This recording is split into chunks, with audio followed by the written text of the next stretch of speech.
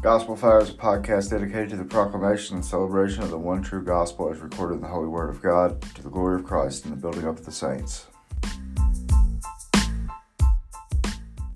As Pastor Jonathan and I concluded our conversation on repentance, I asked him if he would be so kind as to share a little bit of his personal testimony, to which he graciously agreed, and I hope you enjoy that part of the conversation. If you didn't hear the conversation about repentance, go back and listen to episode 3. As always, we love you. God bless you. Be careful who you listen to. I grew up in a Christian home in Lexington, Kentucky. So I was raised in church up until basically, I want to say 4th or 5th grade is when we kind of fizzled out for a bit. But until then, I grew up in the Assemblies of God Church, which is a Pentecostal church, a Pentecostal denomination. Heard the gospel a lot, and got to see also people that were excited about Christ, that were they sought to really rejoice in Him and grow in holiness. I saw people in their homes and how they lived differently than me, and there was a real. In fact, it's kind of funny how it was actually a bit repelling to me when I saw people live for Christ. It was scary, you know what I mean?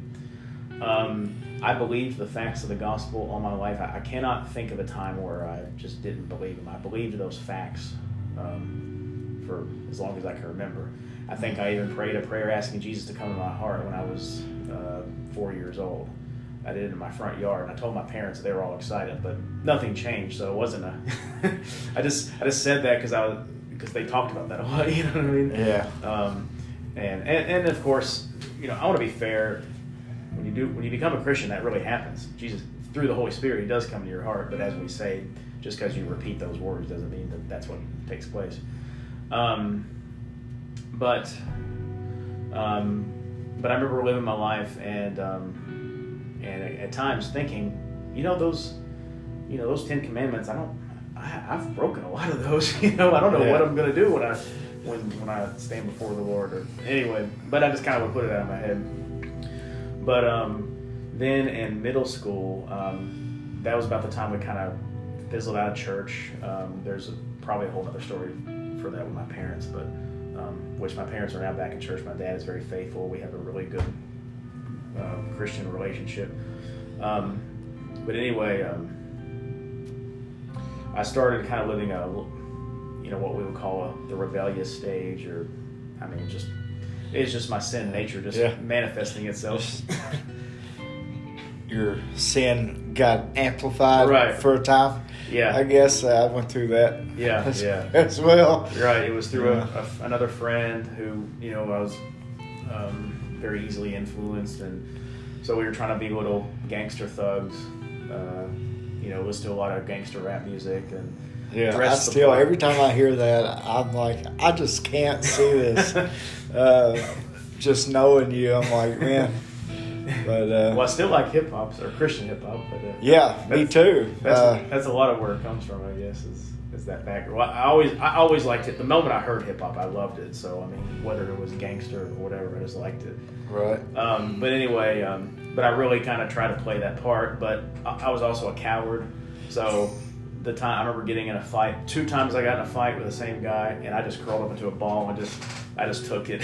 I was too scared to fight, so it was really pitiful. But all of it was a drive. It was an idol of popularity. I just wanted to be popular. I wanted to be like that classic kind of deal. But anyway, and then actually, by the providence of God, I got away from that friend,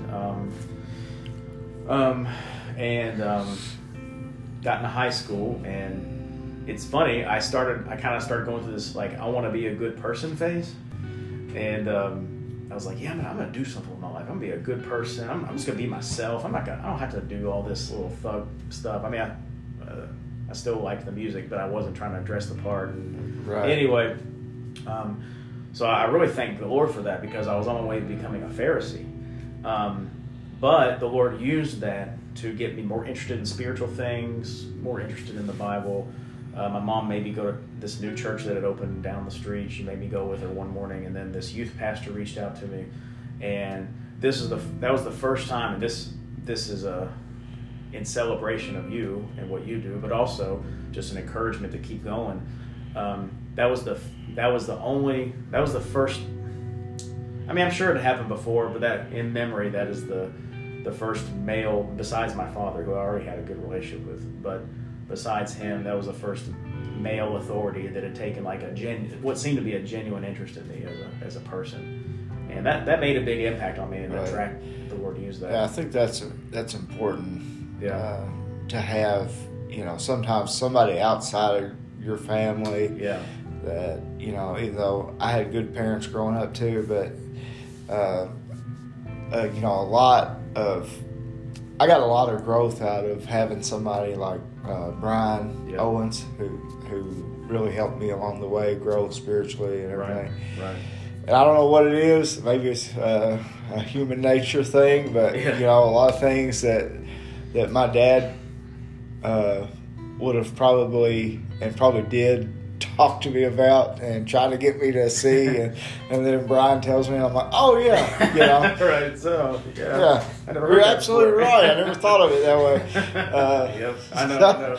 So it's good to, and I think God's designed it that way a little bit for us to need people in our lives to kind of disciple us, and that community and fellowship and friendship.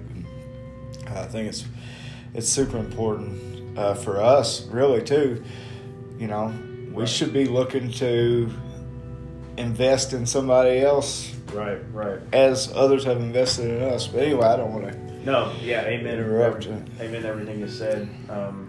So I started getting involved in that youth group, going regularly and making friends, and just enjoyed it. And then we went on a retreat one time in spring, in March 22nd of 1997. I might still have the T-shirt. And it's funny. There were two men that were leading the worship service that night. It wasn't a youth pastor, but and one of them is well, I won't go into too much detail. I'll just say one of them is now. I mean, I'm not even sure. He's a Christian. I mean, he got caught up into something really evil and went to jail for it. And he was a youth pastor and everything. So, and then the other, I don't know if he. Yeah, I don't know. So I won't comment on him. But anyway, the Lord still. And the funny thing is, I don't even remember hearing the gospel that night. And I'm not saying that as a slam. I just don't remember it. But there was kind of like an invitation, and I just remember that night it was like the Lord was bringing all. It was like He started working in my heart and changing my heart, where I just had this like sense of, I want Jesus. I want Him. I want to know Him. I want to please Him. I want to follow Him and serve Him. And then during that kind of invitation time, which is really just a time of reflection, it just dawned on me like, I've sinned and Jesus died for sinners, and that's okay. Like it just all like came together. Yeah. And so I believe that night I trusted Christ. Now I didn't realize it. I knew I was different. So I knew, but I didn't know how to put it into words yet, and I didn't. And then, I think it was a couple days later, I connected it with this language of getting saved. That's what happened, Yeah. So it was really eye-opening for me, and it's funny too, because some people, have Spurgeon had 5 years of heavy conviction of sin and all this stuff, and we look at people like that, and we think, well, I must not be saved because I didn't have that experience. Well, I don't think it's always true. I mean, actually, Paul Washer, I think he said, when he first got saved, he just remembers being astounded that God loved him. And that was my experience as well. It was much more of a... So let me ask you this, because your story is a lot similar to mine. Growing up in church, having kind of a time of turning away, And then you said you went through a period where, you just wanted to be a good person. Mm-hmm. And do you see that? Do you look back and see that as God changing your desires? Like, for me, like, I really don't point necessarily to an instant that God saved me. Sure. As much as I do, like, I started slowly to, my desires started to change. Right. All of a sudden, like, it wasn't so important for me to party and get drunk and everything. And then, I found myself, much like you, sitting in a church, a charismatic church, actually. And I don't remember what the sermon was about. I don't even really remember anything about the service, but I remember during the invitation just realizing how offensive my sin was to God, and just having this desire to not offend God, to please God. Right. Really, for the first time in my life, like, I kind of felt the weight of that sin, So if I would point to one day, that would be it. Yeah. And when I cried, like, I didn't go forward or anything. It was just right there in that chair where I was sitting. I said, God, I know my lifestyle is disgusting to you and offensive to you, and I want to change, but I can't do it. I recognize my inability to break those cycles that I had been going through, so do you see that as kind of like similar in your story, like kind of gradually God softened you, and like it's easier to see looking back than it is sometimes in the moment. Right, and of course, that brings up the question. Well, when were you regenerated? Because I do believe regeneration is I had a professor, my evangelism professor at Southern. He'd say it's a punctiliar moment, which he just kept saying that over and over, which is true. I agree with that. So, but that doesn't mean that the Spirit isn't doing work prior, almost like a. And I'm not saying this is I would say that God or the Spirit was doing a preparatory work. Now, there was a teaching in church history called preparationism, which said in order for you to be converted, the Spirit has to do this preparatory law work of just deep conviction. It has to be lengthy. I don't agree with that, but that doesn't mean the Spirit doesn't do that. Right. So He does do that. I think absolutely He did that with me. I think, whether I was regenerate, a ways before that one day. And I think a lot of times it's different for everybody. We know how the Apostle Paul got saved. Right. That was instantaneous, this one encounter with Jesus on one particular day, on a particular road. This is when it happened, Right. But that's not the story of every saint. Right, in fact, you think of the parables, the parable of the seed and the sower, different kinds of, ground. Yeah. And the one that was, I believe there was only one there that was actually truly converted. It's not, the picture is not that instantaneous thing. In fact, the one that's instantaneous is the one that falls away. So, it's not instantaneous, but quick, right? Right.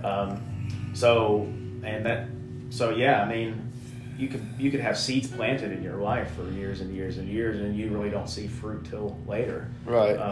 They talk about like people who are successful. They've been grinding for 20 years, and all of a sudden they're overnight success. I think that's kind of almost the same picture. Like, you could compare that as like, okay, throughout my life, people have told me the gospel over and over and over and over again, and I came to this one point that seems like it was just instant. This is what happened this day, but sovereignly God worked all that out. Throughout time. Yeah, I have an old friend that used to say, God usually works in very usual ways. At least the way it looks from our perspective. Right. And so, the easy example is usually many times people that are saved are those who grew up in a Christian home. doesn't always happen like that, right? And it's not a guarantee, but many times it happens that way because usually God works in usual ways, right? Yeah, you grow up in a Christian home, you hear the gospel, right? Your parents model that's important, Yep. And then it's that's the grace of God too, really. It's His sovereign grace that you were born into that particular family, in a place where the gospel is being presented and being heard, and so we just have every reason to be grateful. Amen. For what God has done for us. I do want to I know we need to wrap up soon. This is something that's been on my heart lately, and I think it'd be appropriate to say here. You're talking about we ought to be grateful for what God has done for us. You talked about the issue of the temptation of pride when we see victory in our lives. And I kind of want to leave on this note, on a sense of encouragement. Saints, those of you who are listening, yes, don't get prideful and don't think it was your power that changed you, but also as you do, thank God and rejoice in the Lord for changes that you see in your life, where you see a growth in repentance and you see growth maybe of besetting sin, where you have even a small step that you see that's in the right direction. Rejoice over that. In fact, I think one problem in our circles, those of us who tend to be more reformed, is we do a whole lot of grieving over our sin, which we should grieve over our sin, but we don't thank the Lord all that much for the victories we see. We don't celebrate the wins. Yeah. And we should celebrate the wins, but we should understand where they came from. Yeah. As long as you keep that in mind, that it's by the grace of God, Right. But really, saints, you're not what you once were. You're really not. You're not walking in ungodliness. Yes, you struggle against sin, but there's a difference between battling sin and walking in sin. I would like to once again thank you for listening. I encourage you to favorite us on your podcast app. Like us on Facebook.